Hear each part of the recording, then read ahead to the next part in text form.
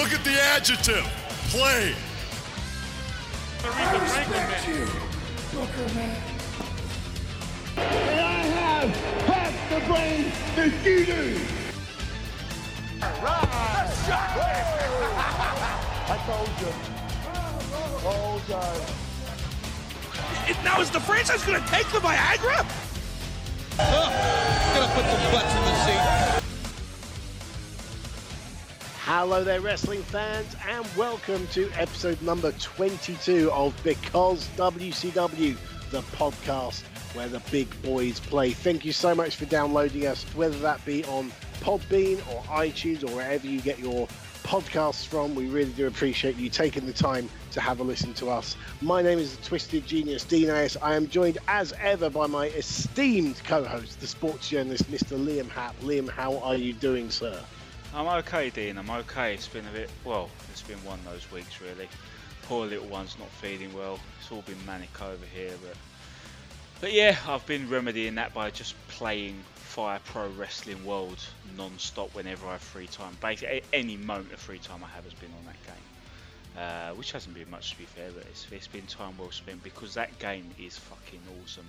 I'm still waiting for someone to do a Dean Ayas manager creator wrestler to put up on the website where people can download it and stick on their game. So if anyone listening plays the game and makes CAWs, make the Twisted Genius Dean Ayers. We're going to get him on Fire Pro, we're going to get him in the WWE, and we're going to get him in the Wrestling Media Hall of Fame. That's my 3-point plan for the next 12 months. You just want to beat me up. You just want to beat me up in Fire Pro Wrestling. Nah, just, I'll beat up the wrestler and then I'll throw a little baseball slide your way every now and then. I see. Very nice. So, well, obviously, this was the week where the UFC once again proved that they do pro wrestling better than pro wrestling. God, do you know, I don't know if I told you, but I was a hair's breadth away from actually heading out to Vegas for this one. Because obviously, a big fight. I mean, the early forecast for figures speak volumes, and everyone's talking about this, so fair enough. It's weird because everything about it has people clamoring for more except for one thing, and that's the actual fight, because Khabib mauled him. There is other than to see the sideshow again, there is no reason whatsoever to have them fight again. But then it's good you compared to pro wrestling, Dean, because that's where one thing works, because if the WWE can give us Braun Strowman mauling Kevin Owens over and over again and still find this tenuous way of convincing us they have to do it all over again, then why not in the UFC, eh? As Tyson Fury said, it's all about show business. So we have got ourselves a very special guest. We have got a man who's a stalwart of the British wrestling industry, the man behind Extreme World Warfare down on the South Coast, the Dominator, Stu Allen. Good evening, Stu. Hello, chaps. Good evening. Thank you for having me.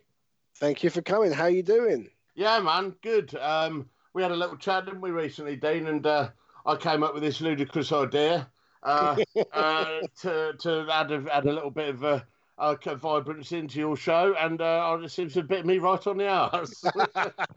So yeah, I was on your Stiff Right Hand podcast. Yes, thank you very much, man. We've got a lot of our fans here at EWW are also big IPW fans. Obviously, Billy Wood being an old business partner of mine, and so they were very excited to hear that we had you on. And yeah, we got just over 10,000 downloads for that episode. Wow! So thank you for that. We can only dream of 10,000 downloads here, so don't go expecting that from Because WCW. We could only dream of 10. Well, I've been having a listen to a couple of your episodes while I've been in the gym, and they're good, man. I love the concept. It's a cool show. Thank you very much. Now, for people who may not know who you are or know who EWW are, far away. Tell the world what you guys are all about. Okay, well, basically, I'm the Dominator. I've been wrestling as the Dominator now for exactly 20 years. I've actually been wrestling for 25 years as pro. I was trained by the legendary Adrian Street at Skull Crushers in Florida by Adrian and Mick Foley. And basically started up my own promotion in 1998. This is our 20th year anniversary coming up right around the corner at the Sussex Coast College Station Plaza in Hastings, which is October 27th. So 20 years of EWW, and it's a huge night for us. And who's on the show for that one? Well, we've got. Most of my shows. I don't bring in, if I can help it, a lot of imports. So I'd say 80% of our roster are guys at home, guys and girls at home trained at our academy. But we have got the likes of Thunder, Darren Walsh. We got Kelly Six, Rowdy Ricky Knight, Soraya Knight, Erin Angel. So we've got some stalwarts of the British wrestling scene coming on to join us, and a few other surprises as well on the night. Nice. And so if people want to get any tickets, how can they go about that? Go to our website, eww-wrestling.com, or if you're local in the East Sussex area, Hastings Tourist Information. Nice. And you mentioned IPW, because obviously I am one of the commentators there, and they've got a very busy November coming up. Yeah, man. And I've seen today it has been announced that yes, we're coming to spoil your show. Yes, November the 12th. We are in Eastbourne, back there for the first time in a while at My Skate World, and it's just been announced that the IPW Women's Champion Bobby Tyler will be defending against none other than Scarlett. Yes, I said that would upset the purists if we got involved. Yes, fuck you all. Yes, the clowns are coming to IPW. So Scarlett, obviously the top female star, and also I think it's no secret that people know is also your missus. Yes, exactly. Good old nepotism. And is also one of the toughest female wrestlers I've ever had the pleasure of watching in the ring. So she's done very well. We're looking forward to it, man. IPW has grown and grown. I'm a big fan of, obviously, yourself. You've got Ricky Slatter and Billy Wood, and I've had a couple of meetings with Billy, and I've seen some of the shows, and they're phenomenal. They really are top class shows, and so it's going to be an honour to be part of it. Listen up, slapnuts. That's right. This is Jeff Jarrett, the chosen one, and you're listening to Because WCW. Now choke on that. We asked you.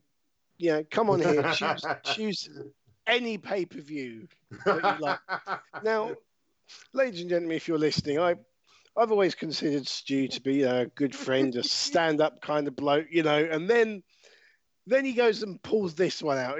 Out of every pay-per-view that's ever happened, you chose Halloween Havoc 91 and the Chamber of Horrors. For fuck's sake, why? Well, the only thing I could have done worse would have been Uncensored 96, which was the triple tower of what the fuck, God knows what the hell that was. And that's already taken, Oh, man. That one. Well, that dude, I was going to go for that, but no, it's got to be the Chamber of Horrors, man. I remember as a child, it was one of the first rogue WCW VHS tapes I got.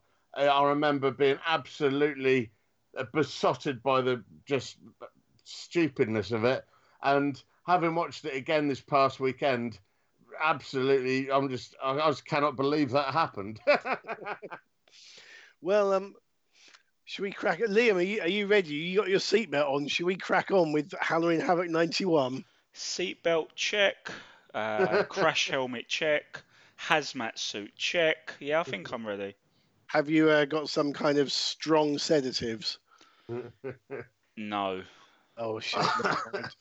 Okay, so it is the third annual Halloween Havoc pay-per-view from WCW coming to you from the UTC Arena in Chattanooga, Tennessee. The camera pans around what is most definitely the least hyped-looking crowd in wrestling history. They're just standing there. And we are introduced to the show by our hosts, Jim Ross and Tony Schiavone. We then jump to a videotape of Eric Bischoff outside earlier this afternoon, talking to the camera and watching wrestlers enter the arena as they've never done before, alerting us all to the fact that an angle is happening. We see Cactus Jack and Abdul the Butcher, the latter of whom is dressed in a shirt and tie, which is completely out of keeping with his gimmick. After DDP and the Diamond Stud arrive, we then see Dustin Rhodes and Barry Windham turn up, Bischoff shakes Wyndham's hand, which he hasn't done with anyone else, and then Arn Anderson and Larry Zbyszko jump out of nowhere and slam his hand in the car door. Wyndham says that he thinks it's broken. Dustin jumps in the driver's seat and whisks him off to hospital. And if this sounds really hokey, that's because it really was. How dare you? Bischoff's acting in this segment did not win him a Best Supporting Actor Oscar. But then the thing was, I didn't understand. Wyndham was supposed to be on the heel side in the Chamber of Horrors match, even though he's a face. But this angle took him out of the match, and he was replaced by Big Van Vader. But I was wondering, why was a babyface on the heel team? And the answer for 5 points, Stu, can you think of the answer on my card? No, other than the fact who booked. I've no idea who booked it. Okay, I'll hand over to Liam. Liam, can you, for a bonus, why was a babyface on the heel team? Oh, Stu, we do this every episode, mate. The answer's in the name. I'll take because WCW for 5 points, then. Right. Oh, Jesus Christ! Oh, you're off to a blinder, aren't you? And so's this pay-per-view. But you know what? I could see you object. I could hear you objecting, Stu, and I kind of know why. I think I know why. Yeah, everything Dean laid out about this angle is hokey as all hell, and yet, you know, as far as attack/injury angles go in wrestling, this one has aged really well. People look back fondly at this angle where they broke his hand, and yeah, I suppose if you do it in a less contrived manner, it's an all-time great. Yeah, I can see why it's polarizing. There's a touch of Memphis about it, isn't there? Let's be honest. Oh, well, the hokiness makes it Memphis more than anything else. Yeah, exactly. And the fact that Carr is involved makes it very much like Jim Cornette as well, you know. So, at least they're not trying to run each other over yet. This is true. Wait till early 2000 and Russo. Yeah, or even the old monster trucks from Halloween Havoc 95. Oh God! Was that? Yeah, I had repressed that memory, and you know what? It's a very good reason for me to make the executive decision and say, you know what? We've done a lot of Halloween Havocs already in the short lifespan of this podcast. And this is finally, we're doing one in time for fucking Halloween. But we've done like 4 or 5 Halloween Havocs already, and I've got an excuse now to pull rank. We shouldn't have to look at Cobo Hall and Havoc 95 for at least, I don't know, 20 years. That's fair, isn't it? Fair enough. Okay, well, we're starting this pay-per-view off in a big way. Oh my goodness, how are we? We are starting with our Chamber of Horrors match, which is an 8-man tag, not even a tag, an 8-man war. Elegante, Sting, and the Steiner brothers on one side, Abdullah the Butcher, Cactus Jack, the Diamond Stud, and Big Van Vader are on the other. It's worth noting that the entire heel team had changed from what was originally advertised, apart from the Diamond Stud. It was meant to be a one-man gang who had left WCW before this, clearly choosing to maintain his dignity over a pay-per-view payoff. He was replaced by Abdullah the Butcher. Oz, i.e. Kevin Nash, who was still with the company, he was replaced by Cactus Jack, but don't worry, Nash fans, we'll see him in singles action later on. And then, as I mentioned, Barry Windham, who's replaced by Vader. So Gary Michael Capetta explains the aim of the match is to put an opponent on the other team into the Chamber of Horrors chair of torture and pull the lever, rendering them helpless. He also tells us that there are several instruments of torture inside the cage. Yeah, WCW sure does love their clusterfuck inside the cage. And I was just wondering how many different people had to approve this idea before it made its way to pay-per-view. That's what gets me. At least, I suppose, at least it was on first, unlike the uncensored triple Cage of Doom clusterfuck, whatever it was called that you mentioned earlier, Stu. A thing of beauty. So this match uses the Thunderdome cage that they'd featured in the main event of Havoc 89, actually, Sting and Flair v. Muta and Funk. So, yeah, in case you didn't realise this match is going to be awful, here comes Elegante as the first participant. The participants all come down the ramp to the same generic music in a seemingly random order. But the last man out is Sting. He gets his own music, and he's the current United States champion. So that title's not getting defended tonight. Dropping his belt on the runway. Indeed, that's how important it is to him. Despite the idea of the match being that everyone's kept inside the cage, Sting and Cactus start fighting on the ramp, and Rick Steiner joins them. They finally all get in the cage with Sting waffling Abdullah with a kendo stick. The referee has a camera on his head called the referee. Oh, beautiful. It looks like he's wearing like a child's cycling helmet with a camera on it. It didn't catch on, but then having said that, 20 odd years later, lots of cyclists now have cameras on their helmets. So Nick Patrick, you were ahead of your time, sir. A thin masked man falls out of a casket at ringside. Oh, mate, that killed me. He just falls out. It's supposed to be something big, and then Scott Steiner just proceeds to beat the fuck out of him before he's even introduced. And can I just repeat, someone in WCW thought that this match would make people buy the pay-per-view. And then the chair of torture, encased in a small cage of its own, comes down from the ceiling and is stuck slap bang in the middle of the ring, giving the 8 wrestlers in the match absolutely no room to maneuver. Vader tries to put Rick Steiner in the chair, but he fights his way out of it. Then a bunch of 8 people, all dressed in white with their faces painted white, come down the ramp carrying a stretcher. Nobody knows why. My next note just says, Christ on a bike, Abdullah is trying to climb the cage. Cactus Jack is bleeding. The masked man is now chained to the cage, looking like something out of a specialist fetish club. 10 minutes or so into the match, and, well, it's just fair to say nothing's really happening here. Cactus is climbing up the cage next to the switch or the lever that allegedly turns on the electric chair. Abdullah and the Diamond Stud double team Rick to put him in the chair, but Scott comes to the rescue with a kendo stick. Rick is then put again in the chair by Abdullah as Cactus climbs the cage by the lever.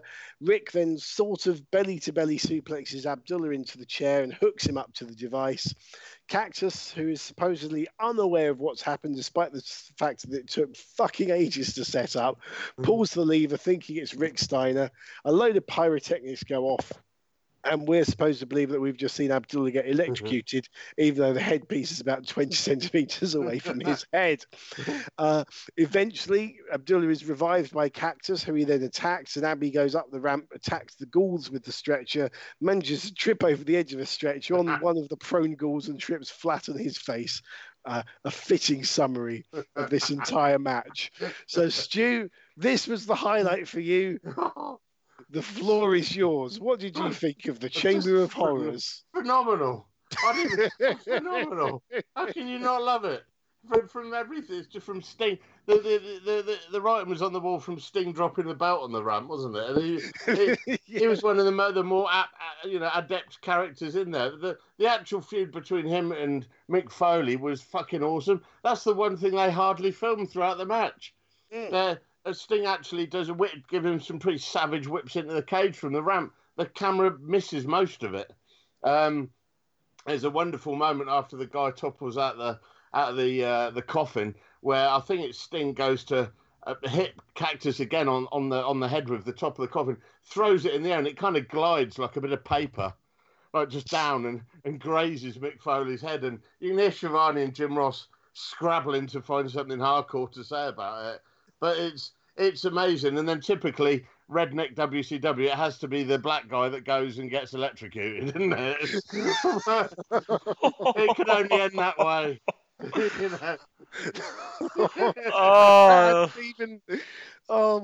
You know what? We've had a few instances of WCW being a little bit on the racist side, like when Virgil replaced the black security guard because WCW seemed to think that all black people look the same. But do you know what? That hadn't even crossed my mind. Jesus Christ. As a sort of young teen watching it, I thought there was nothing. She was like, oh, it's a bit of fun. Watching it back at the weekend, I thought, there's something shocking about a load of people cheering that. The only black guy, other than El Gigante, the only black guy getting fried for their entertainment. In Tennessee. Oh, Christ. In Tennessee. And Tony Schiavone says, oh, it's something smelling good tonight. You're fried black guy. Do you know what, fellas? I would say that this is gonna make me watch this again in a completely new way the next time I watch it. But let's face it, Believe me. I'm never watching this fucking match ever again. If So you I don't have watch to worry this about again, that. I'm gonna come and find you in the dead of night and do some brutal things to you. Like make me watch the show. Yeah, You've you already do. done that, mate. You're a one-trick pony. But Thank you. it's funny you say, Stu, about them putting the one and only black guy in the match into it. Did you know? It's funny you mentioned earlier, Dean, the one-man gang. Did you know it was actually supposed to be the one-man gang getting the electrocution spot? Now this is where this absurd fucking match gets even weirder.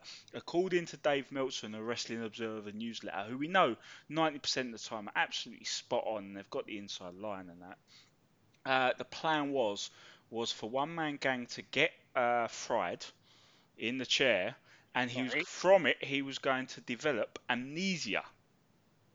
Oh, where have I heard this one before? Yeah. So it's good that they got to go through this idea anyway 2 years later. Yeah, but the electrocution will give him amnesia, and he will come back thinking he was a babyface named Reverend Billy Bright. How marvellous! What a wonderful wrestle So crap. it gets even better. I mean, this was a first ballot wrestle crapper. I'm pretty sure that of all the things that RD Reynolds and Co. built that entire website and the legacy of Wrestle Crap and every venture they've done since has basically come off this show and maybe one or two other things like the gobbledygooker. But yeah, it's funny you also mentioned the referee camera, Nick Patrick. Do you know he was ahead of his time, and he even had a hunch, Nick Patrick. Did you know this? He had a hunch that he was ahead of time with it and that there was money to be made with these referee style cameras. So Nick Patrick actually had about 500 or so of them made, and he thought he was going to get rich quick. Is this legit, or are you just coming out with some nonsense? Well, here's the problem. The thing tanked. He ended up losing money because even though he had this great idea that it was ahead of his time, he had one problem, Dean. He couldn't sell anything. Yeah! Yay! Because Super. running joke of the podcast, Nick Patrick is abysmal at selling wrestling holds. Awful. Worse than Earl Hebner. There's me explaining the joke Norm Macdonald style. But yeah, I had to get that one in. And but do you know what the thing with this match? Because I mean, you saying there, Stu, about Sting and Cactus, and this is harking back to the glory days of WCW Worldwide on ITV at 3:00 in the morning. I remember the whole feud with Abdullah and Sting and Cactus, and Abdullah coming out of the big box at the Clash of the Champions and that. And it was a really good feud, but like you said, it was hardly focused on in the match. And the thing to me was that it packed so much talent and elegante into one awful match. You got basically, it was, apart from being the waste of their abilities, you got Sting, the Steiners, Cactus, Vader, all these people in the opening match, which means they have to pad the rest of the card out with absolute shite, which we'll come on to later. Well, by all accounts, it should have been a bit of a dream match until you put a 12 by 12 structure in the middle of the ring where you say like they couldn't do anything. Yeah. So it was dreadful. Not only could they not do anything, the live crowd couldn't. And as you said, Dean, they weren't exactly reacting to the opening of the show. They weren't a fired up crowd for the beginning of this pay-per-view as it was. And then they've got this opening match where a load of crap's going on. They can't even follow it. So that's going to dampen it even more so. And this is the point of a podcast, Dean, where we'd normally bring up the art of the opener, another little running thing we always focus on. Yeah. Let's face it, there's no point. Because as far as art goes, this is like dog shit smeared on a canvas. There is no art of an opener here. Not only is it a terrible match, it's a terrible way to start the show. That's all you can really say about it. Not an awful lot happens, that really, does it? No, it's just a few weapon shots. The little cameo from the Phantom was crazy because they're trying to establish this whole mystery of the Phantom thing. But there's one problem. They've actually got a main event heel debuting under mask. We'll get to that in good time, obviously. But if this guy, unless you make it abundantly clear that someone else, for whatever fucking reason, is under that mask on this occasion, you're kind of giving the impression that this superb threat to Sting coming up on the next Clash of the Champions, the head of one of their best storylines and one of their best ever heel factions coming up, that all starts on this pay-per-view, apparently started his life under the mask, getting beaten up and handcuffed in the opening match before he then bounced back. So that's another logic flaw. As you said, the roster was incredibly weird to do a 4 versus 4, so random. Bear in mind, they're trying to establish this match where, yeah, the loser gets fucking electrified. I mean, okay, if you see them use the electricity gimmick, they've used it in Mexico, electrified cages. CZW have busted that from time to time. I don't really think there's a place for it, but if you're gonna do the pretend, or I suppose in CZW's case they probably did fucking use electricity. If you're gonna use that thing, use it for something that seems to justify the situation. But basically, can you imagine the discussion backstage, right? You've got these wrestlers, kayfabe speaking, obviously. You've got these wrestlers who are desperate for a pay-per-view paycheck, want to get on the card, want to make themselves known. Promo comes up to him, well, we've got a slot in this match, are you up for it? Yeah, you know me, mate, I'm desperate, I just want to get on the show. You tell me the match and I'll be a part of it, I'll gladly be a part of it. Okay, so it's a 4 versus 4, loser gets put in an electric chair. Change of plan. Reminds me of Feast or Fired when TNA did that a few years later. Okay, so do you want to be in this match? You could get a title shot that you could earn some other way, or you could just get fired. Yes, so the logic is absolutely astounding. And as you've noticed, I've not said a single positive thing about this match yet. And yet, as you know already, Dino, Stu isn't the only person to defend this shower of shit.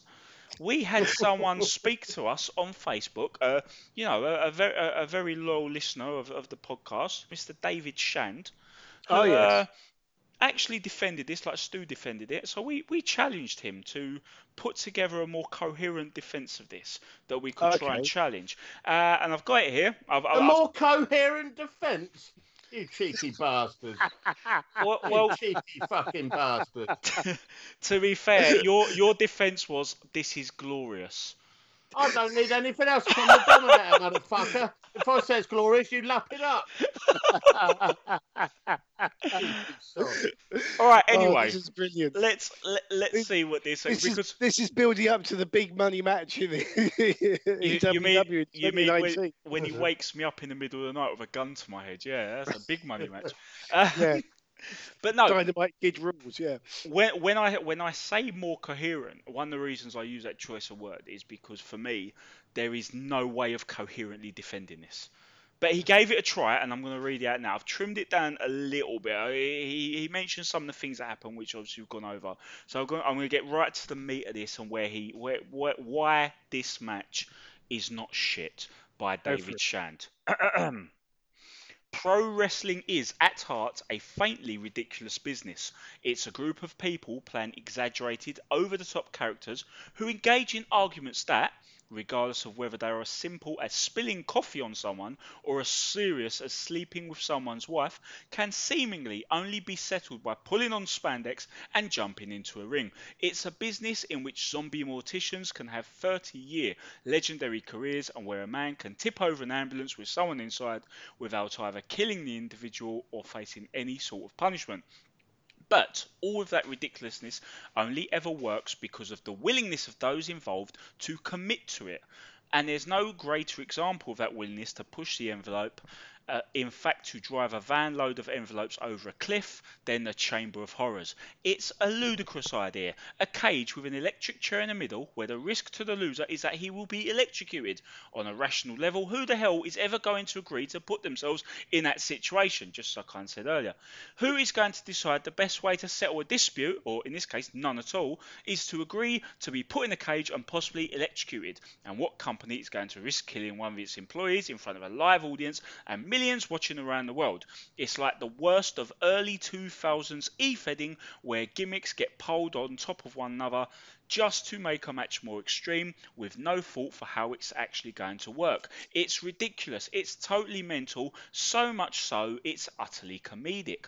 Judged on objective merits as a wrestling match, the Chamber of Horrors is an awful mess, but I love it as being a great example of the crazy, altered reality in which pro wrestling operates, the readiness of those involved to present that to their audience, and the readiness of the wrestling fans to accept it. Well, I appreciate you writing in, David, but when you say the readiness of wrestling fans to accept it, let's face it, they couldn't see a fucking thing in that cage. I think David. You're right. That was more coherent, to be fair. Despite me reading that and nearly butchering it. Yeah, I think David, you make some very good points, but it was still shit. Yeah, David, I owe you a beer. That was awesome. That is gift wrapping a turd, but that was one hell of a gift wrapping, to be fair. Okay, so we go backstage, and Eric Bischoff has changed out of his tuxedo from earlier, and he's now in a Dracula costume. And Missy Hyatt is done up as some sort of Vegas showgirl.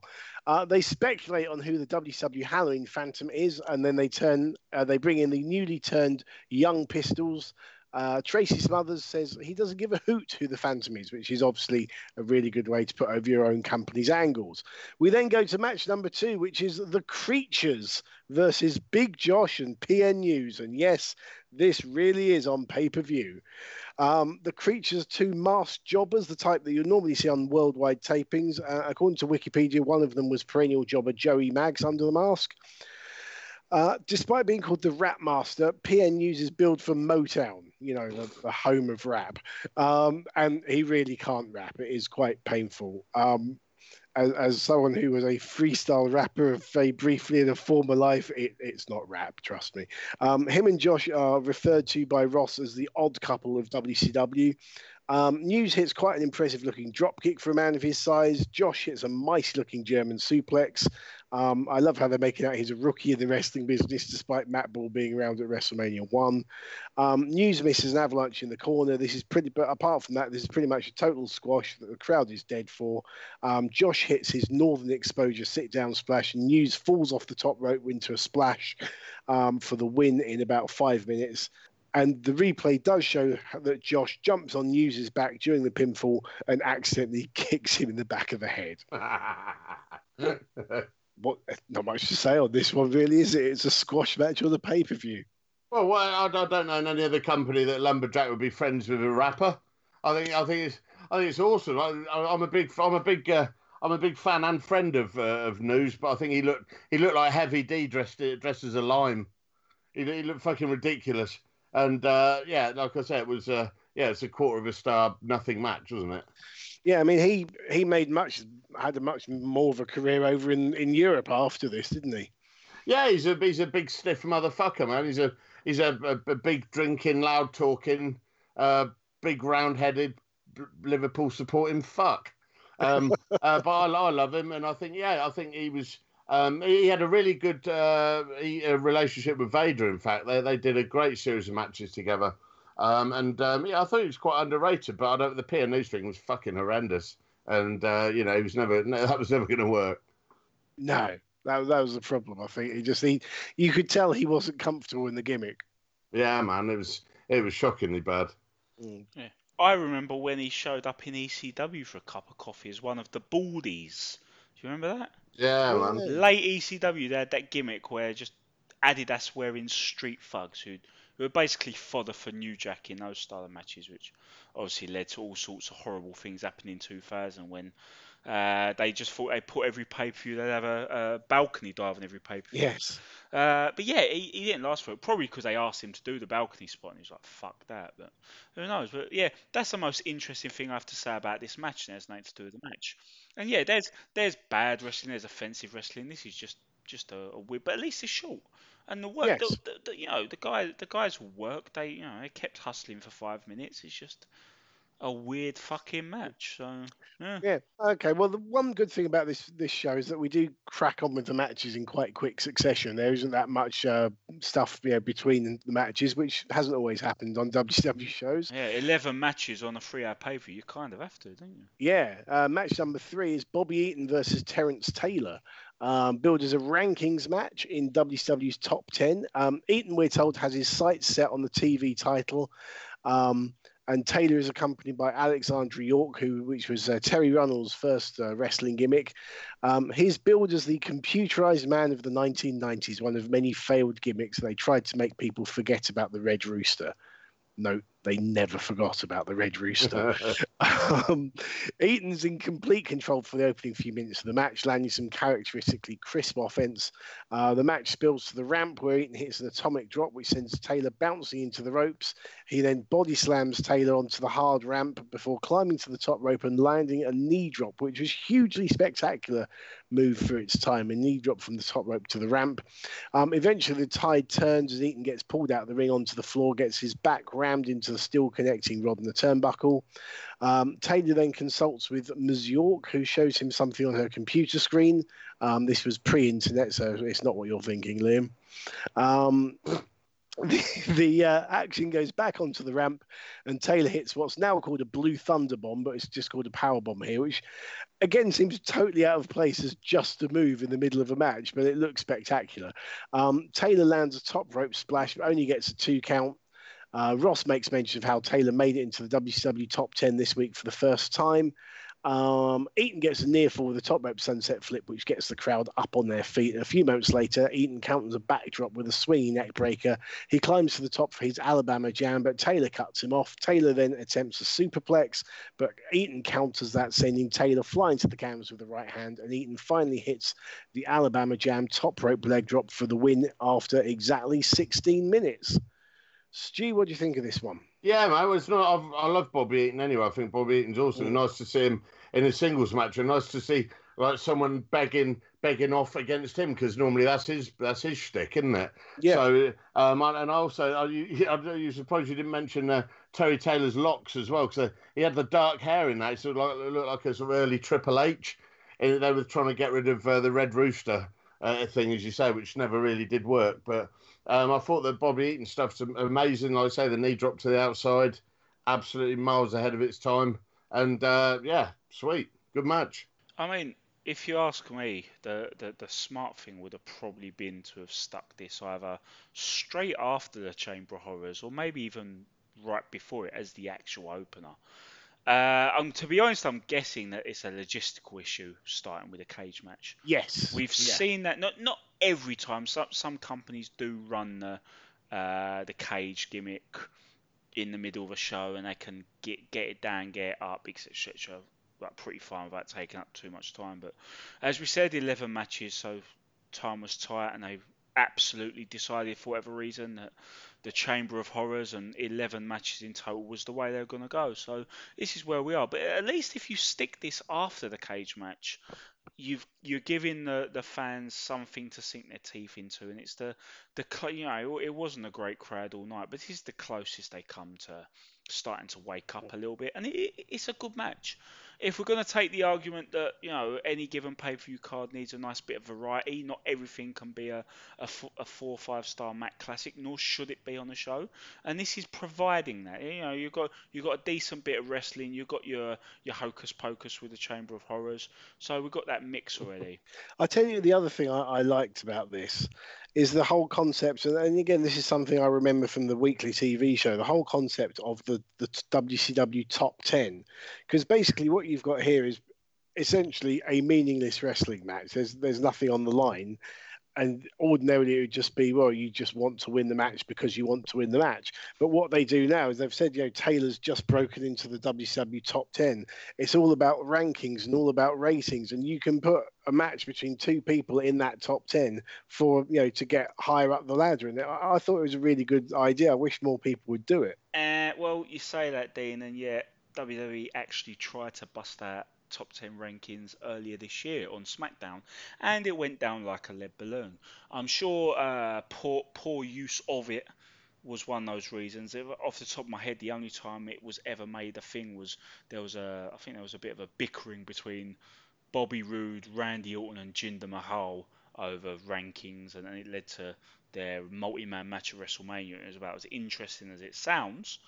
But to be honest, obviously you don't want the typical WWE way of this is the match that's happening, fuck you and buy some merchandise, rationale of things coming together. But I think the New Japan Pro Wrestling, for instance, policy, and a lot of other Japanese promotions use it. I think the whole business model of having tag team matches on tours where, you know, champions eat a pinfall, have a bit of friction with someone, or they spend a few months building someone up with a little streak of results that puts them in line for a title shot, seems to be just it's the best middle ground. It's not too formal like a top 10, which makes it really hard to actually try and keep it legitimate and really track it when you want to use a bit of creative license in wrestling, and not having any plan at all, which is what we see all too much in WWE. I think the New Japan way is right bang in the middle, and that's why the top 10's never going to come back. And so, you know, we remember it fondly from those early 90s WCW days, but it's not as if it was a rousing success for them either. Fair enough. Okay, we'll move on. Match number 4. Jimmy Garvin with Michael Hayes in his corner versus Johnny B. Bad with Teddy Long, or Theodore R. Long, in his corner. We are told that Hayes was scheduled to wrestle but is suffering from an injury, so Garvin took his place. Spoilers. That seems to be the theme of the evening, of people being replaced by other people. Hayes does have his right arm in a sling. Ross tells us the crowd is split in their support, and literally moments later, a massive Freebird chant starts up. The feeling out process ends with Garvin spectacularly hip-tossing Bad over the top rope. When Bad gets up, Hayes taps him on the shoulder and then levels him with a thunderous right hand, puts his arm back in its sling and winks at the camera as the crowd erupts once again. I'm sure we've seen this happen with the Freebirds at a previous Halloween Havoc. Teddy Long distracts the ref, allows Bad to choke Garvin with a towel. Bad comes off the top rope and gets caught with a left to the stomach. Everyone's countering everyone else's offensive moves. The two men collide in midair as Ross says that both of them are going for a leapfrog. Garvin nails Bad with a DDT, but Long is once again distracting the ref.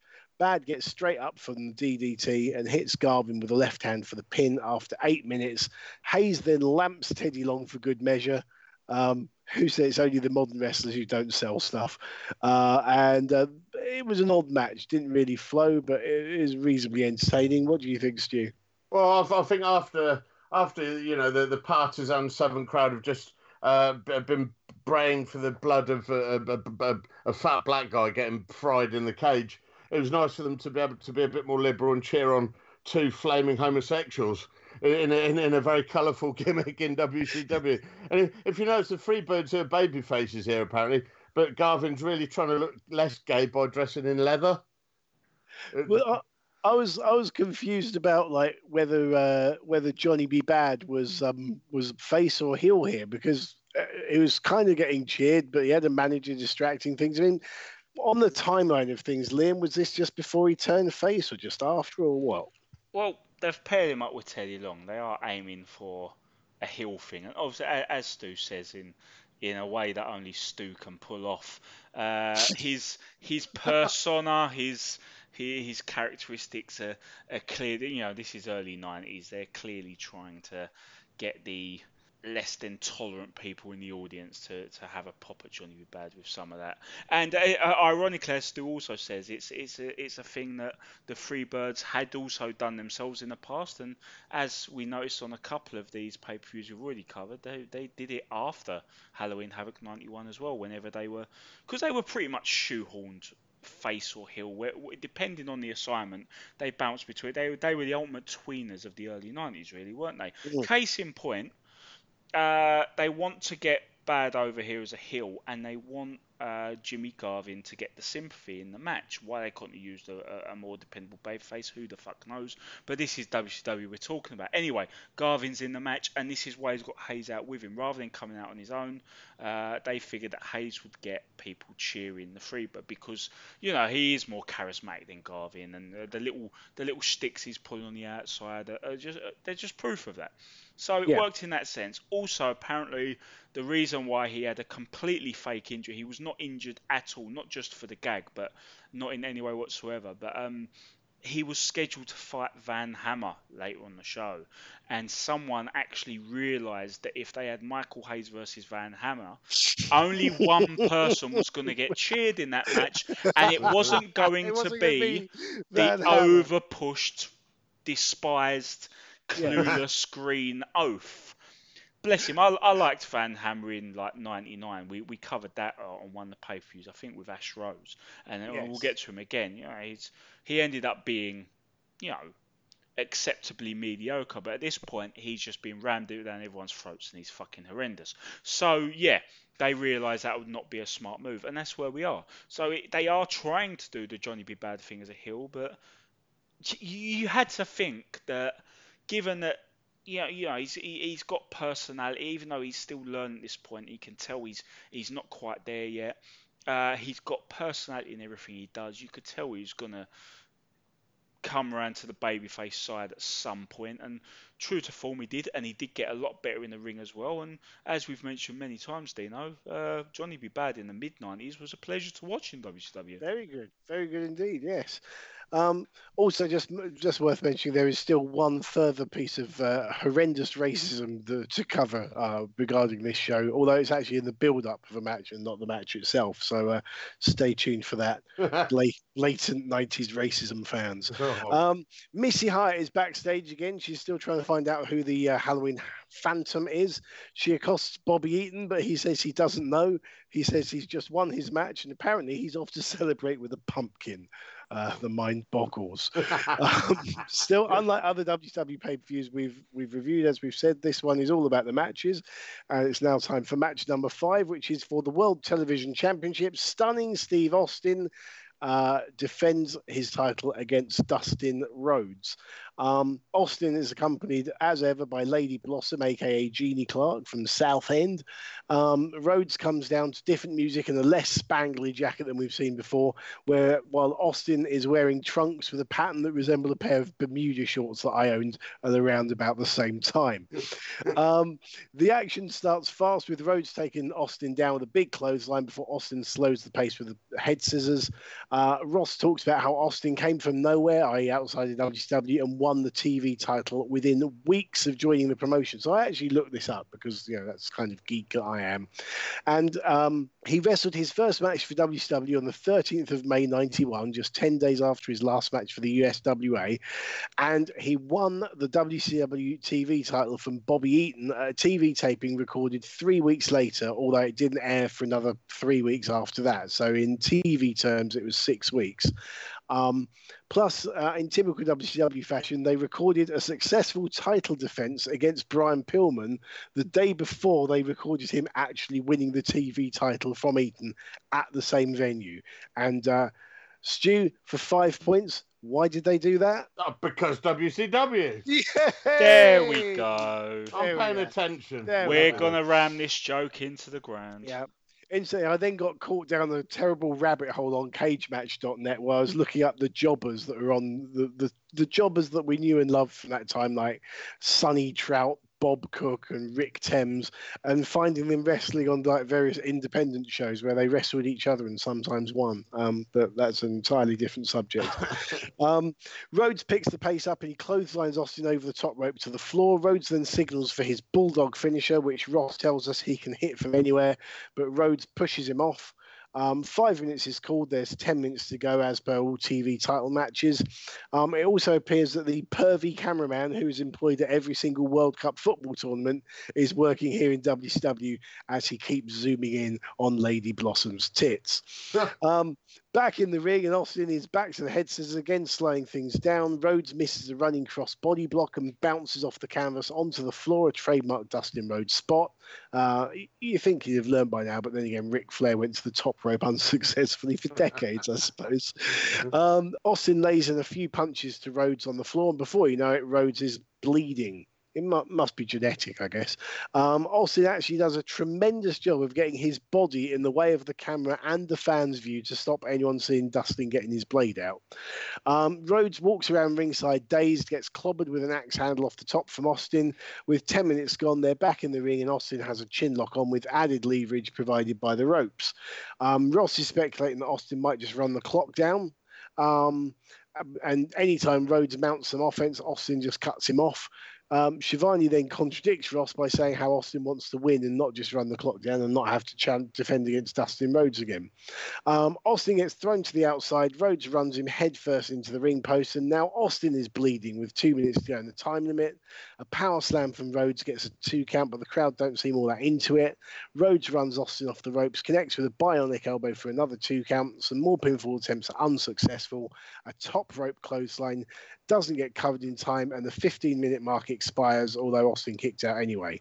And the time limit draw gets booed by the fans as we go straight to an advert for the next pay-per-view, Starrcade 91, the Lethal Lottery. And man, oh man, we got to do that one in a future episode because we'll have a fucking field day.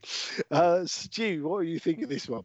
I love Steve Austin. I think he's an awesome worker. I hated fucking Dustin Rhodes, man. I think he's other than very early when he began doing the Gold Dust thing, which was such a different thing, it did such a change for him. I kind of dug that, but I always thought, and I still think he's an unathletic looking fuck. It's like a deck chair, who's been blown over in the wind. He's all arms and legs. I just can't feel he hasn't got the charisma of his father, and he hasn't got the athleticism of his younger brother. Fucking awful. But the match, in actual fact, saying that wasn't bad. It was a typical WCW, like a TV title match, but it was a good match other than the last 3 to 5 minutes, which felt like they were phoning it in a bit to kill time. Oh man, see, a lot of people really like this match, and I understand why. But for me, I look at it as more of a great audition than a great match per se, because on the one hand you've got 2 guys in their WCW rookiedom, in Steve Austin and Dustin Rhodes, who really show something in this. They show, expert performing. They show really good work rate. They show that star quality you need. And I've got to disagree on Dustin Rhodes. He was never going to be a top guy anywhere, but he's always been very, very good in a lot of ways. He's always been a great hand, sort of guy you want to fill a roster with, really. And although his physique wasn't great at times, there were times he got really lean. Like when he came back to WWE in the early 2000s, he got in great shape. They brought him back. I never remember him in great shape, to be fair. Well, they brought him back to be like one of the the entrants in the Royal Rumble that just makes it a little bit wild, a little bit different. Because they had like him and Mr. Perfect and a few others, and he showed up in such good shape and with such a degree of professionalism. He got another contract, and it was through that contract we got the Booker T tandem and a few other. He was there for a few years. So he's so side note aside, he, for me and for a lot of people, he's always been very, very good, and he started to prove that here, considering the fact that he did go into it with the cloud of nepotism, with a father who not only always had an element of control in wrestling, but had a track record of pushing his friends and looking after his friends. People thought to themselves, yeah, he's going to get shoved down our throat. But here we are, him and this upstart from Texas show the world that they've got all the makings to make up the rankings and be big players in WCW, as long as the company doesn't go on year after year of tremendous fuck-ups or anything like that. But the match itself, perish to fall. But the match itself does nothing for me. And one of the main reasons for that, we brought up several times before, whenever this happens, and it happens on a lot of WCW shows, and it happened a lot in the NWA before it, so that's not just a WCW problem, is the time limit draw, especially when it comes to the TV title. Fuck it, seriously. You cannot get into these matches when 3/4 of them are the heel running down the clock, and it's never even in that dramatic a way that clamours the comeback. The comeback is always by the numbers. They always hit their finisher just in the nick of time before the bell sounds, but before they can actually get the cover. It happens every time, and as you said, the crowd was flat. Even they did 2 really good blade jobs for nothing, really. Well, I didn't understand why Austin bled up with 2 minutes to go in the match. It didn't add anything to it. Yeah, it's a common thing where you have the babyface bleed early and then the heel controls, but then you have the comeback and the heel bleeds as to bring that comeuppance level, and then they're both in the same place for the big finishing stretch theoretically. But again, it's something that just doesn't get conveyed in a by the numbers TV title time limit draw, so it kills that as well. So I really don't like this match categorically more than as a verbal assault on the people involved, because, as I said, for me it was a great audition. This match proved that these two gentlemen would be really good in the business. Obviously, one went into Supernova, and not only that, but I mean, Dave Meltzer said in his review of this show that if anyone has the qualities to be the next in line after Ric Flair, which is high praise, it's Steve Austin, and Dustin Rhodes has been employed everywhere you could ask, and before he was fired from WCW 4 years later, he had some great brawls, some great matches. He'd soon enter the tag team title scene not long after this, and that tag team title scene was great. So I mean, I would say on the subject of Dustin Rhodes, I kind of meet you both halfway. I would say that he's never had the greatest body, which is why he's been put in the bodysuit. But I mean, I had the pleasure of working a show up in Doncaster for 1PW with him. Absolute gentleman, total pro. Bought me a drink in the bar afterwards. Thanks very much. But I think the Gold Dust, he has evolved that character, and he's kept it running for many years. And like you said, Liam, the Booker T Gold Dust tag team was comedy gold. The guy does have charisma, but totally different kind of character to his brother. And I personally, I prefer Dustin to Cody, but it's different strokes for different folks, I guess. But look at the impact that all three of them have had on this business. I think that's what you measure it by. Don't measure it by how many titles they've held in a situation where, for the most part, it's someone's deciding who holds the titles, etc.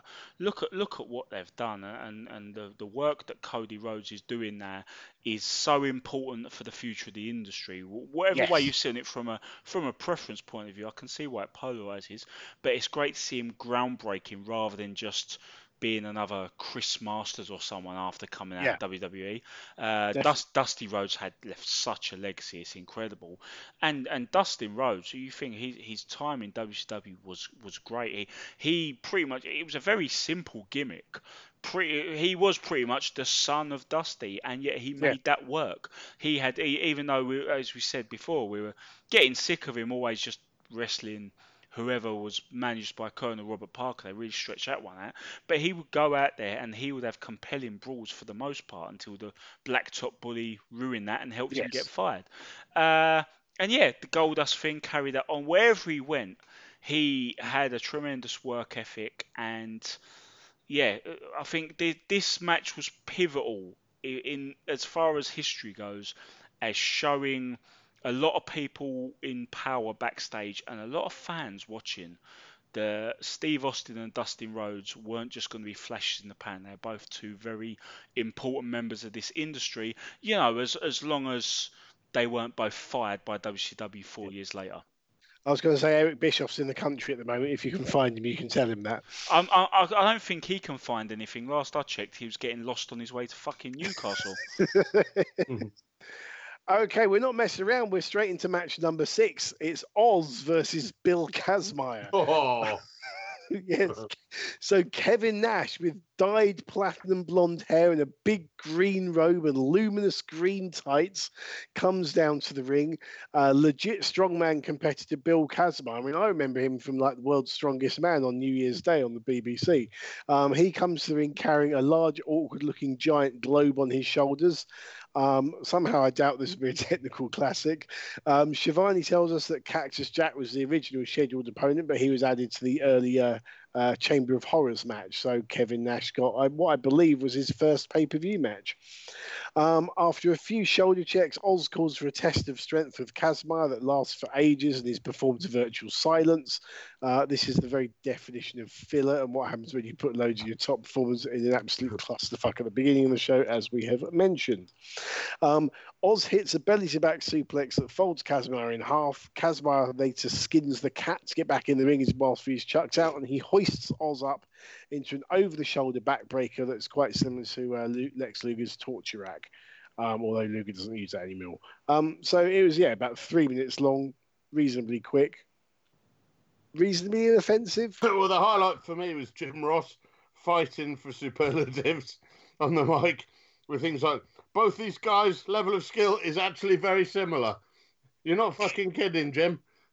Fucking hell, nothing there at all. It was, like I said, I was impressed Bill Kazmaier could skin the cat, to be fair.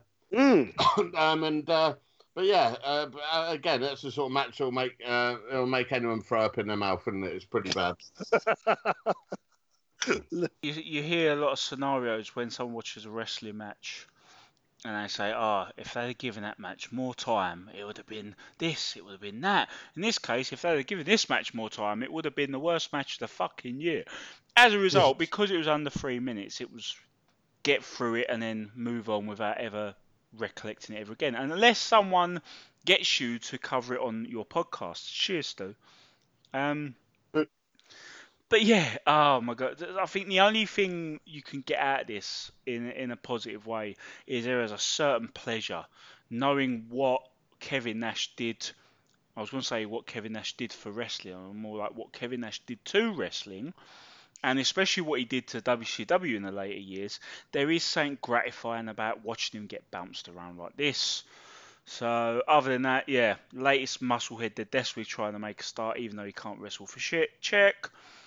Bye-bye. Done. Until the next match. Until the next match. Match number 7. It's Van Hammer v Doug Summers.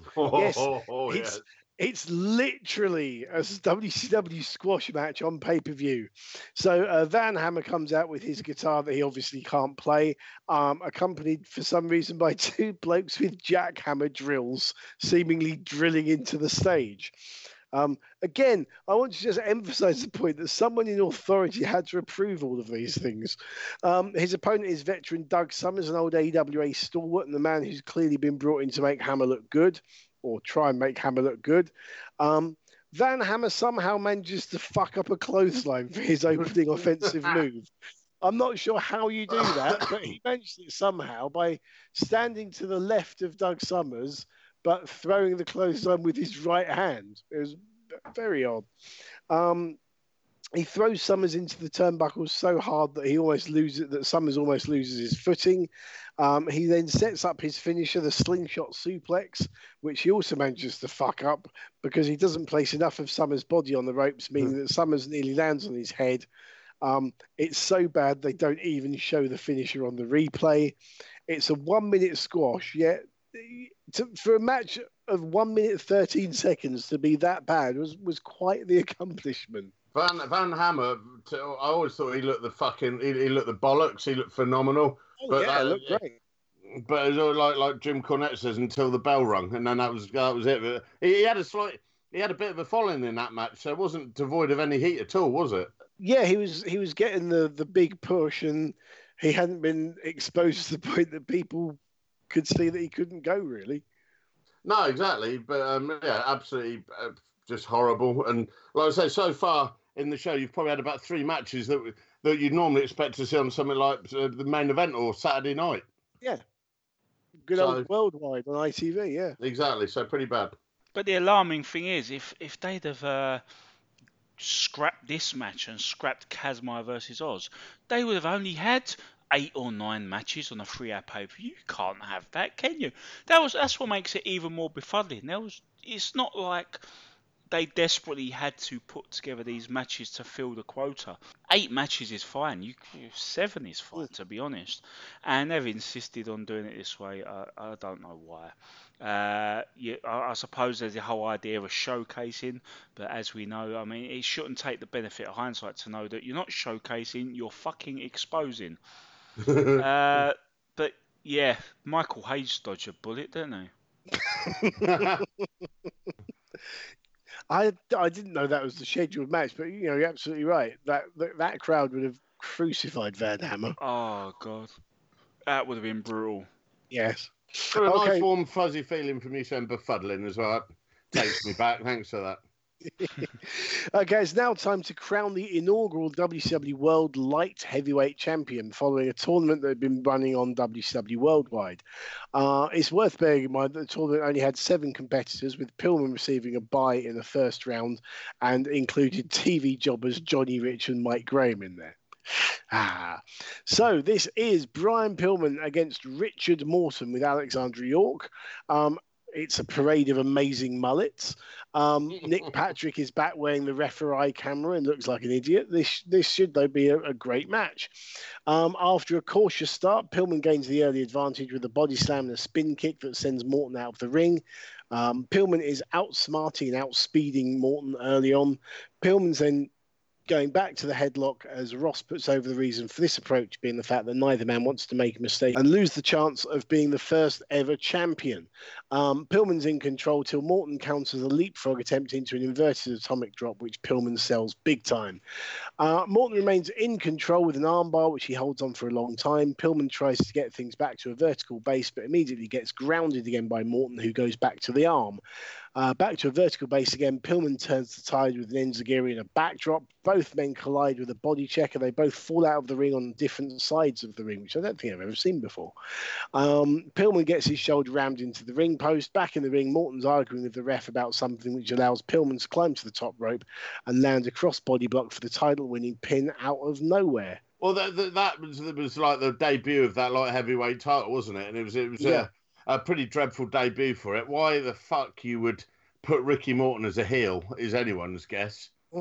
Because he was like, he was the quintessential white meat babyface, wasn't he? So he was the babyface in peril in the tag matches, wasn't he? Yeah, why the hell they do that, I don't know. Because everyone used to say about how much charisma he had, but obviously, clearly not enough charisma to be able to carry off playing the villain, because it was bloody awful. And like I say, the one time that title actually did get everyone's attention was when they brought in Jushin Liger, and then that was really cool. But that match, not good. Well, like I said, when you've got a 7-man tournament that includes 2 TV jobbers, it's not really putting the belt over very well. No, horrendous. And that really annoys me. They want to make up. We live it. We watch a hobby where wrestling companies make up tournaments that never happened. Rio de Janeiro, for instance. So there's a lot of creative license here, and if they're gonna decide, right, let's fill out this tournament with 2 TV jobbers, and yet they couldn't find a third to make it a proper 8, that really grinds my gears. Maybe it's the OCD, or maybe it really is just an amazing twist of logic that they're actually going to fill it out with warm bodies, and yet they can't just add one more warm body on top of the 2 they're already using to make it an 8-man fucking tournament. That shows where the heads are, and no one's going to take something seriously that the company doesn't take seriously. As for the match, so Brian Pillman's just come back from injury. And by the looks of this match, he's come back too early.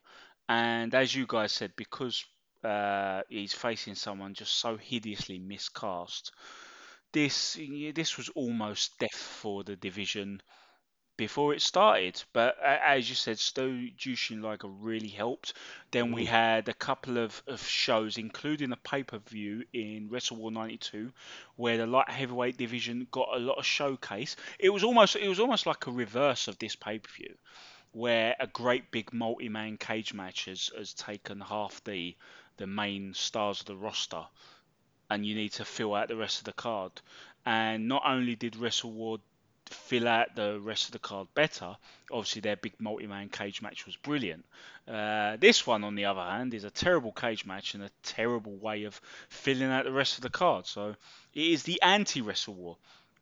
But that's just one side note. So the light heavyweight division did recover a little bit with Wrestle War. I think he had like 4 light heavyweight matches, including a really good title. Pillman v Zenk, wasn't it? Yeah, it had a really good title match. There were contendership matches. Remember, Scotty Flamingo put himself next in line with a match. There's a couple of other ones. So it looked like something important.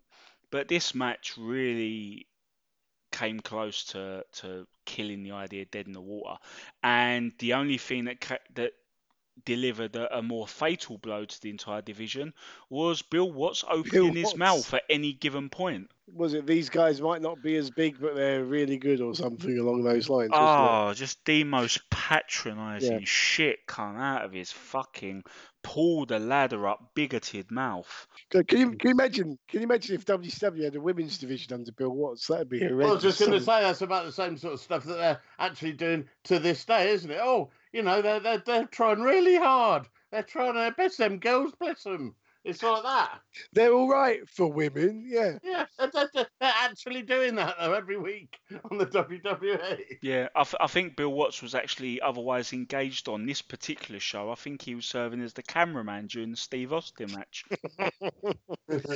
I meant to weigh in on that because, oh my God, I get the whole directive. Make sure you get the beautiful people in the camera shot, but yeah, normally they're so much more subtle with it, where they'll get a manager cheering on their man who just happens to be wearing a really low cut top, but yeah, that cameraman was basically just going straight for the boobs, and then it would look up at her face, and she'd look at the camera and give it a wink, and then it goes back down to the boobs.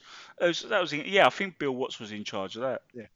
The thing I was going to say about the tournament though is like why they couldn't have got someone international in just for a match, or even just got an indie guy in and pretended they're from somewhere else, like they did when they did the Starrcade 90 tournament, and they had like Rocco Rock as one half of an alleged South African tag team. You know, just bring people in just to knock them off.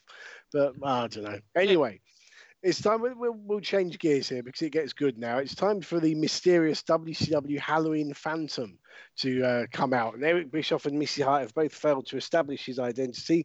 So Tom Zenk comes out as his opponent. He looks enthusiastic. And as we've established before, Liam, he is great in this role. He showed that against Big Van Vader at the Great American Bash 1990. If you want someone to put a new debuting heel over and look great in the process, you want Tom Zenk.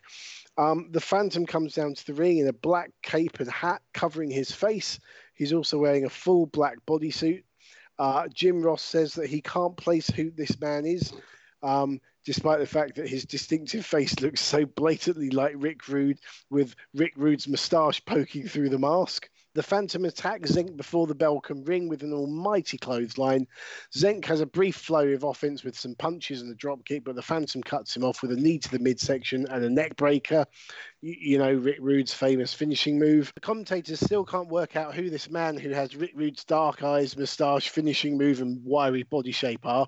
But then Shivani does twig and says that there's a well-known finishing move, if I may call it, the Rude Awakening, and Jesus, tap dancing Christ, we have a winner. Tony Schiavone, please come to the reception to claim your prize. Yeah, like you say, the Tony Schiavone being the shitter that he was, say, hey, that finisher looks just like the Rude Awakening. That's spoiling the reveal 15 minutes before it happens. But a lot of people reckon that the Black Scorpion, that should have been that. Which, in hindsight, probably wouldn't have been a bad thing. What, just do you mean what, as... Should have been Rick Rude, or should have been? Yeah, should have been the Rick Rude doing it. I don't think he was available. I know he really? left. Yeah, I know he left WWE in late 1990. But even if he did leave just before Starrcade, I'm pretty sure he was tied up contractually, and it would have been and it would have been cutting it fine anyway, even if he was completely free and clear. But I'm almost certain he was tied up in red tape for a little while after leaving. I was going to say. But also, I was going to say, it was sort of the summer of 1990 or autumn of 1990. Yeah, so he did TV tapings where he was starting his next feud with the Big Boss Man.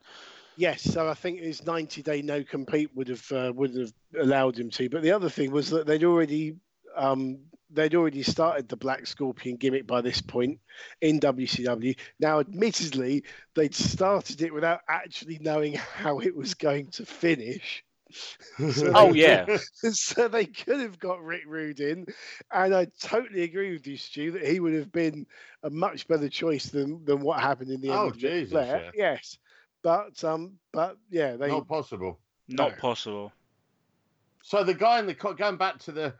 Sorry, Liam. Going back to the Chamber of Horrors match, the guy who came out of the coffin, that also had nothing to do with the Black Scorpion. Is that right? Yeah, no, that was the WCW Halloween Phantom, they hyped up on TV that this mysterious guy was making his debut, and yeah, as I said, it's why he even had to have a cameo during the Chamber of Horrors is mind-boggling. I'm not even sure if that was actually. I'm guessing they stuck someone else in the outfit, rather than troubling Rude with such a needless cameo. Yeah, the guy in the coming out of the coffin was just a sort of a small a small guy in plain black tights. Whereas Yeah, this, because I mean they almost missed it on the actual pay-per-view itself. yeah, and a plain black mask. Whereas this one is a full black bodysuit and a half black and half white mask. So, There's so many fucking ambiguous, like, you know, weird-looking guys in black masks. I don't know who the fuck's who is. It just leads to confusion. That was my point earlier. It's just absolutely no reason to do that cameo in the cage. You just do this here because you've got a top grade squash, you've got a top grade reveal that we'll get into, obviously, and you don't need that. But the reason why I want to emphasize this is because despite this seemingly being a thing that WCW got absolutely spot on, it's been brought to my attention that something about this whole thing is just so fucking WCW. So you think they've got, you know, they've set up this squash and this reveal just about as good as you can to establish a new top heel. Here's the thing. As it turns out, Tom Zenk, who's getting crushed in this match, who, you know, as we say, he does a good job in doing this, but there's one problem for WCW, is that they're planning, after Havoc 91, they are planning on running several house shows over the next few weeks, main evented by Lex Luger defending the WCW title against Tom Zenk. Oh, God. They then put out a pay-per-view where he gets crushed in 90 seconds. By Rick Rude, okay, but still, he's crushed in 90 seconds. Dean, you've booked, you've been around wrestling all your life, you've managed, you know. You don't squash your fucking challenger to anyone. Well, I get the feeling that if Stu had someone challenging for the EWW title on a show in a couple of months' time, he wouldn't have them losing in a minute and a half this time around. Ah, shit, it's booking 101, isn't it? So there you go. Even something that seems really well done by WCW, they still managed to find a way to, you know, WCW it. Oh, but it's... If you think of one of the biggest problems, and it was a recurring thing, because obviously in the mid-90s, WCW's house show business was brilliant because they finally hit their stride. They found that magic formula. They beat WWE in the ratings for 83 weeks, as we're reminded non-stop by that stupid podcast title. And, they did have a period where house show business was very good. But a problem they had in the early 90s, and a massive problem they had when they started hemorrhaging money to the point where they actually had to be sold, was that they couldn't draw flies to house shows. I wonder fucking why. Little things like this, and you wonder why no one wants to bother coming to the show when WCW were in town. Twice they came to the point where they almost scrapped house shows altogether in their 10-year existence. In fact, the second time I believe they did, I'm pretty sure WCW stopped running house shows well before they went out of business. And on 2 occasions, they've failed to understand the basic concept of giving people a show that makes them want to split with their hard-earned money. Yeah, definitely. Jesus Christ. So it's match number 10. It is the WCW World Tag Team titles on the line as the Patriots take on the Enforcers. It is time for, because WCW's favourite tag team, because they are like us, from the WCW Special Forces, Firebreaker Chip and Todd Champion, the Patriots, who are dressed up as a pair of male strippers. They're the current United States Tag Team Champions, whereas the Enforcers, Arn Anderson and Larry Zbyszko, couldn't look more different if they tried. They're not pretty. They're 2 hairy, grizzled veterans. Ross describes Chip as compact, which is a polite way of saying short ass. Larry has no joy with Chip. He tags in Anderson. Anderson has no better luck than his partner. Chip tags in Todd Champion. Anderson backs him into the corner, and a knee to the stomach and the left hand puts the match in the hands of the champions. In a great move, when the momentum starts shifting towards the challengers, Zbyszko exits the ring and gets chased around ringside, re-entering the ring in his own corner and making a blind tag to Anderson, who then gets in the ring quite legally, holds Champion's arms behind his back and allows Zbyszko to kick him in the stomach. He then gets thrown over the top rope for his troubles when Chip enters the ring to complain to the ref. A few minutes later, another blind tag is made to allow Zbyszko back in. Chip finally makes the hot tag and cleans house on both opponents. The match gets a bit chaotic with all 4 men in the ring and the ref losing control. Chip collides head-to-head with Zbyszko. Zbyszko falls out of the ring. Champion goes after him, and the dazed Chip gets leveled with a trademark Arn Anderson spinebuster for the pin as Zbyszko holds onto the champion to prevent him from getting back in and making the save. So the whole match was a story of the experienced champions putting on a tag team masterclass to defend their younger, more powerful opponents. And I've got to say, they're only a short-lived tag team, but I absolutely loved the Enforcers as a tag team growing up watching WCW on ITV because of these little tricks like that. Yeah, the only thing for me is if you watch Larry Zbyszko during the match, he sells everything. He sells when he's in pain. He sells when he's not in pain. He sells when he's arguing with the ref. Everything. He's just non-stop work. He was not so much in the later years, but back then he was a hell of a hand, wasn't he? Yeah, when he was doing this 7-minute stall of doom, he wasn't quite so hard working. But yeah, maybe that means it's a tag team environment is the environment for him. Yeah, back then him and Arn Anderson were incredible. I say they used to do they used to work their bollocks off to. They were perfect foils for a team like that, weren't they? Really?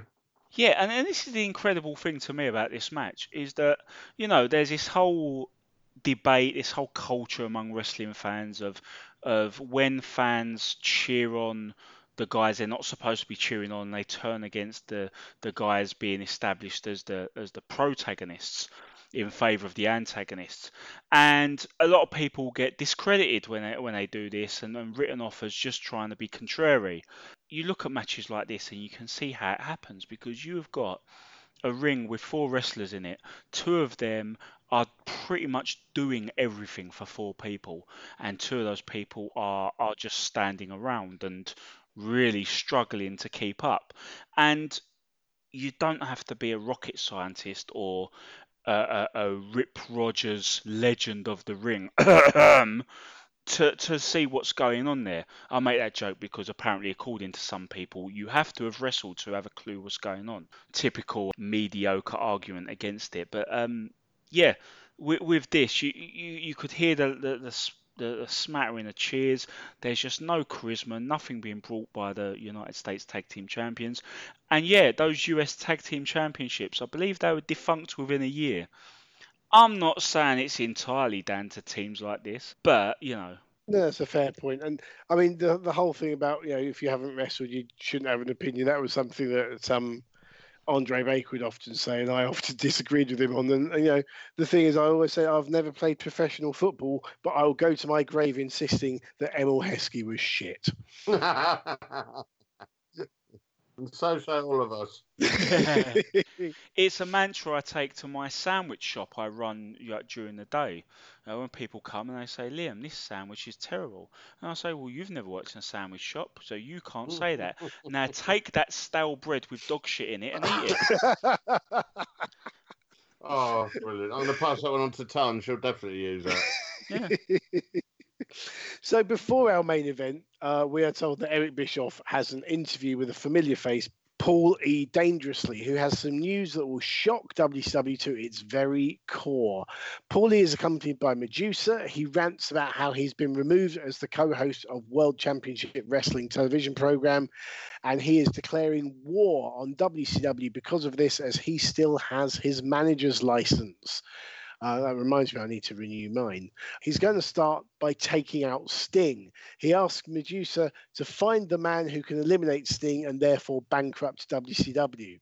How little did he know? That man was Eric Bischoff. But anyway, he introduces the WCW Halloween Phantom again, saying that nobody could figuratively pull his mask off, and the Phantom is revealed as Ravishing Rick Rude, one of WCW's best ever signings. Rude tries to cut a promo. Some generic music is played so loud that you can't hear a word he's saying. But he does, then the music gets switched off, and he does vow to dismantle WCW brick by brick and vows to take Sting's US title. And Sting v Rude was a dream match of the time, and it proves to be a fantastic feud in WCW. And this was a great angle. Start of the Dangerous Alliance. Yeah, it was. And the very next clash was that infamous match where they had the injury caused by Lex Luger to Sting, and there was a big will he make it back from hospital? It was all quite camp. That but was it was yeah. a fantastic angle. I remember that.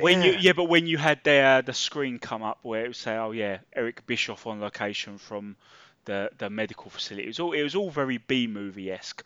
But yeah, it was a good angle, and I suppose as Stu said earlier, a certain degree of B movie style campness to an angle kind of helps it in a way. This is wrestling after all. Do you want to hear a little funny story about this storyline and the start of this storyline? Because when Paul Heyman says he's declaring war on WCW and he had been suspended, it was actually a bit of a work shoot, a wonderful, a prototype of a work shoot really in the early 90s, because he had been suspended not too long before this. There was some really convoluted thing going along where apparently, to counter the fact that Ric Flair had gone to WWF with the NWA title, took it on WWF TV and was about to have, presumably he was going to have a series of dream matches with Hogan that never really quite materialised outside of a short house show run. They decided that they were going to, once they got the rights back to the NWA name, and they'd been in negotiations with Flair to buy the title back, I think it was for $50,000, they got it back off him because of a down payment, etc., he'd paid on it. They were going to try and pull off a big thing where they did a tournament to crown a new NWA champion. They were going to have Jerry Lawler win it, and then they were going to set up a champion versus champion match with Lex Luger to steal the thunder of Hogan versus Flair.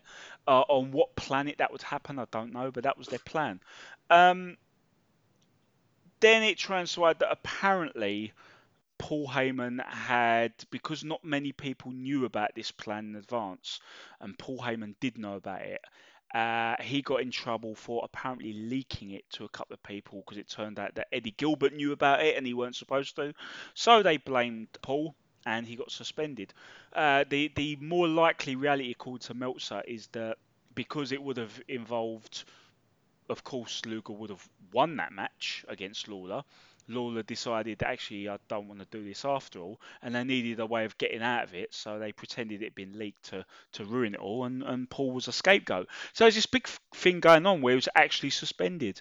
And by the time they decided, right, well, this is unfair to do this to Paul, and we need to undo suspension, bring him back, they decided, I think the majority of the booking committee, with the exception of maybe Jim Herd, had all decided they wanted him back, not on commentary but managing again, because that is, he can commentate, but he is a manager, as proven by the Dangerous Alliance. That's where he should be at this point in time, at the very least.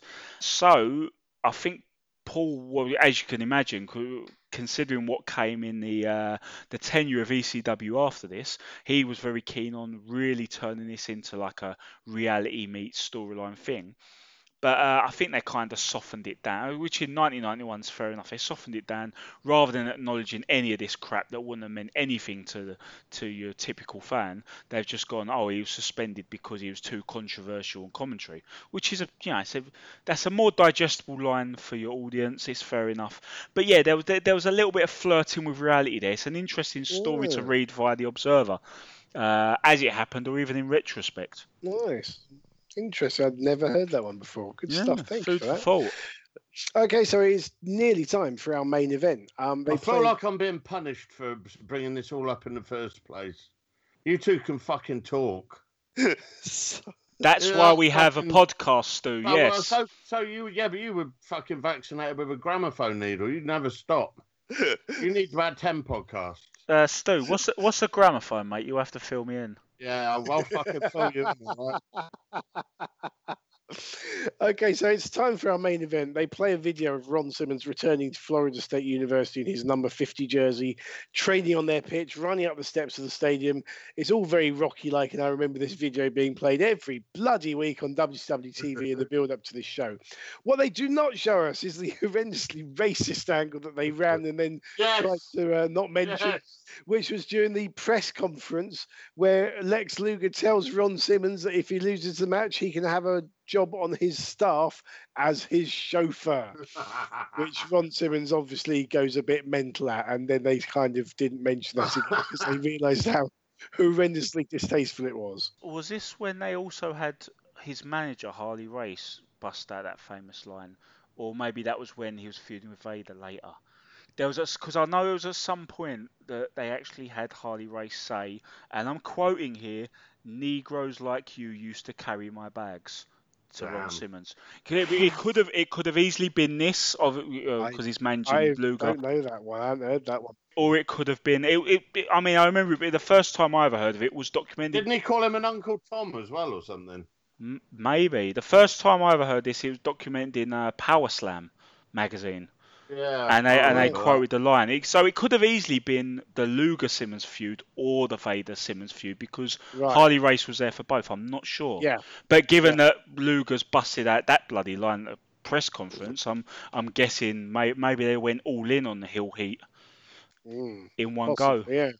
Okay, so this is a best of 3 falls match for the WCW World Heavyweight Championship. Ron Simmons v Lex Luger. Simmons comes out to his old Doom music. For some reason, he's accompanied by Dusty Rhodes, who's announced as his manager and advisor for one night only.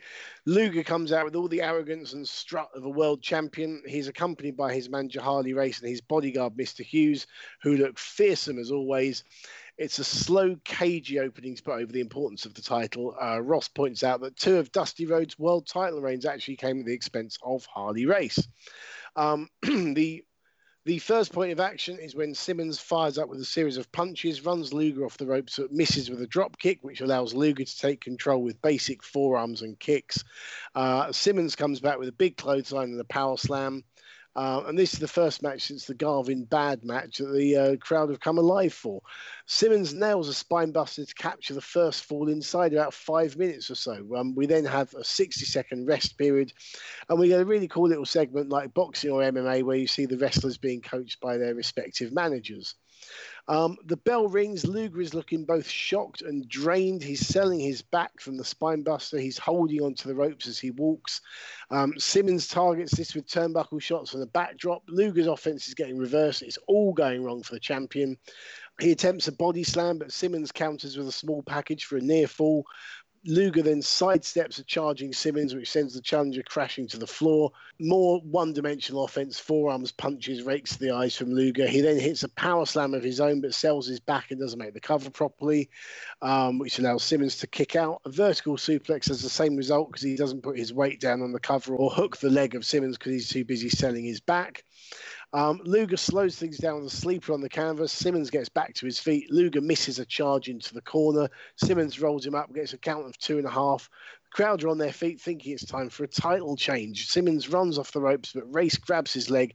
Before he can interfere any further, Rhodes lands a few punches on him. No arrests were made, but the Nevada State Athletic Commission might suspend his... wrong pay-per-view.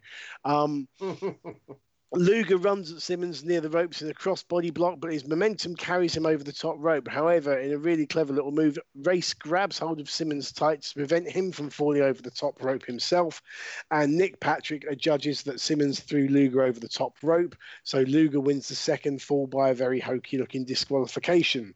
As Simmons points out Shivani points out that if Simmons had gone over the top as well, that wouldn't have been a DQ, so Race was therefore instrumental. The bell rings for the third and final fall. Simmons on his feet. Luger looks exhausted and is still holding onto the top rope as he walks. He gets on urgent-looking offense. He has what looks like a hard way cut by his right eye. Simmons hulks up, for want of a better expression. He no-sells Luger's offense.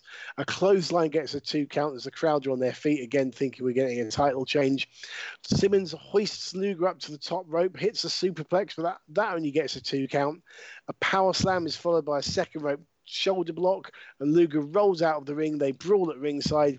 Simmons takes up the 3-point stance to charge at Luger, but Luger moves and Simmons goes shoulder first into the ring post. Luger throws him back into the ring and nails his pile driver, which is his new finisher, curiously enough called the Attitude Adjustment, and gets the pin to retain his title by 2 falls to 1.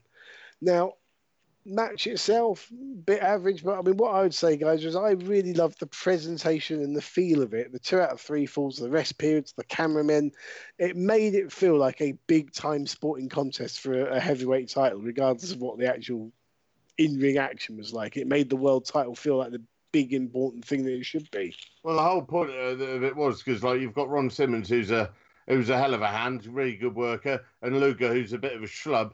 but still managed to keep somehow getting himself into main event position. So they wanted to cover that match with as much garnish as possible, which they did. And like you said, did have the big match feel about it with the managers and the timeouts and the fucking everything. But I thought it was paced really well, and considering it has been a pretty piss poor show, all in all, I think the crowd stayed with it and they were fucking into it.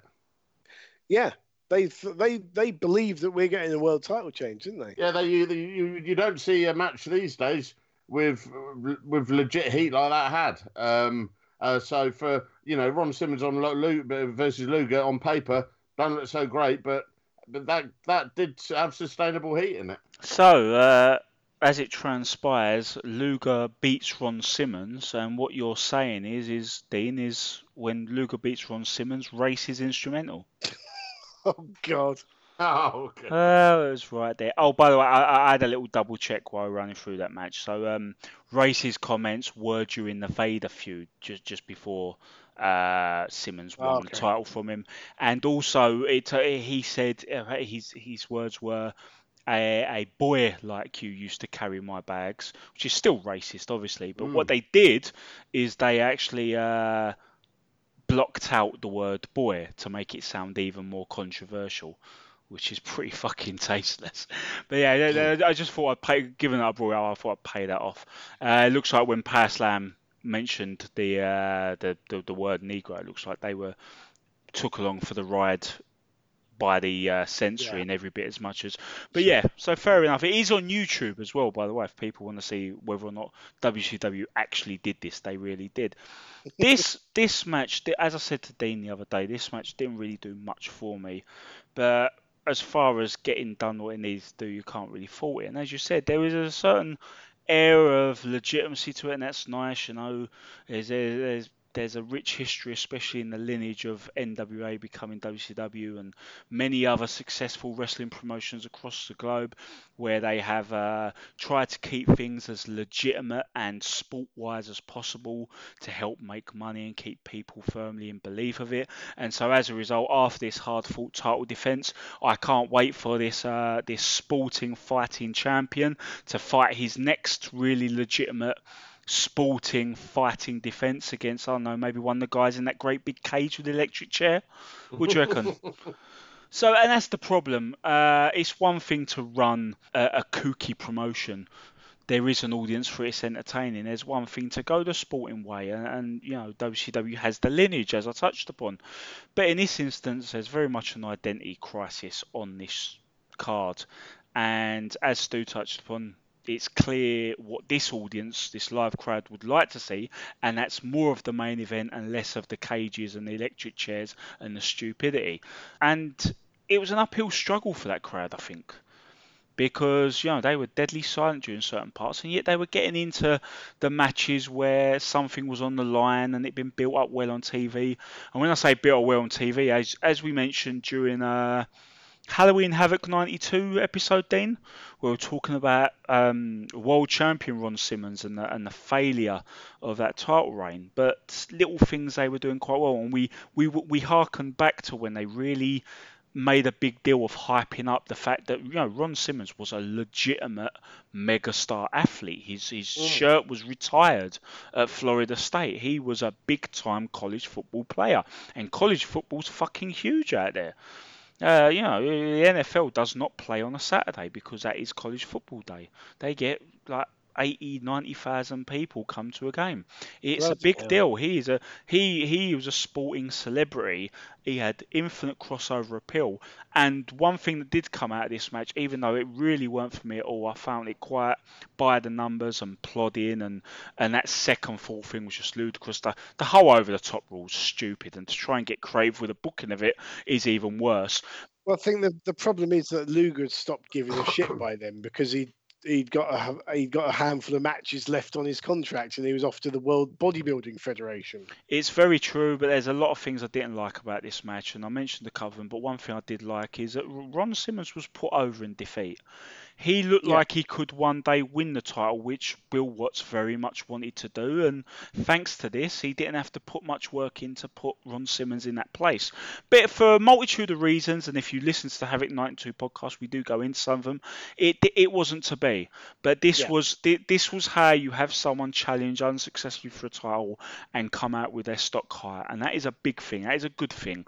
Otherwise, this match just wasn't for me. And I'm not going to say it was a bad match because a lot of people like it, and I can see why they like it. But no, like with the Austin Rhodes thing, there was things I liked, and the overall thing just wasn't me. Yeah. Tony Schiavone actually says at the end of it, that was one of the greatest matches of all time. No, he wouldn't say something like that. Schiavone, yeah. I said that will go down as one of the greatest. That's the second stupidest thing he said that night. We had, as you said, Liam, a first draft wrestle crapper, but then we also had the seeds of the Dangerous Alliance being sown that night. So, some good, some bad. Now, Stu, before we let you go, we always ask our guests to come up with a particular WCW theme tune, entrance music. Yes. And I believe you've told Liam what the tune is. So absolutely.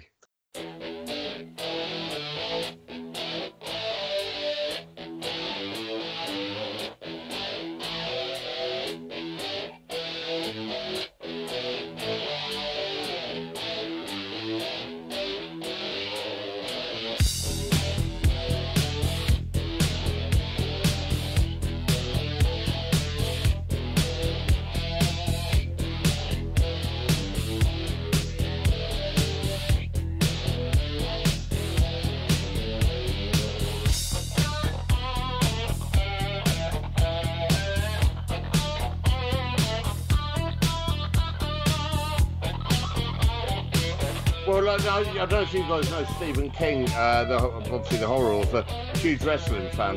In Creepshow 1, he always has a little bit of wrestling in his movies. In Creepshow 1, he had a match with, I believe it was Afra and Sika on the TV. The second one, I don't know if you've seen Creepshow 2, either of you? Not me, no. No. Well, that's kind of fucked my story.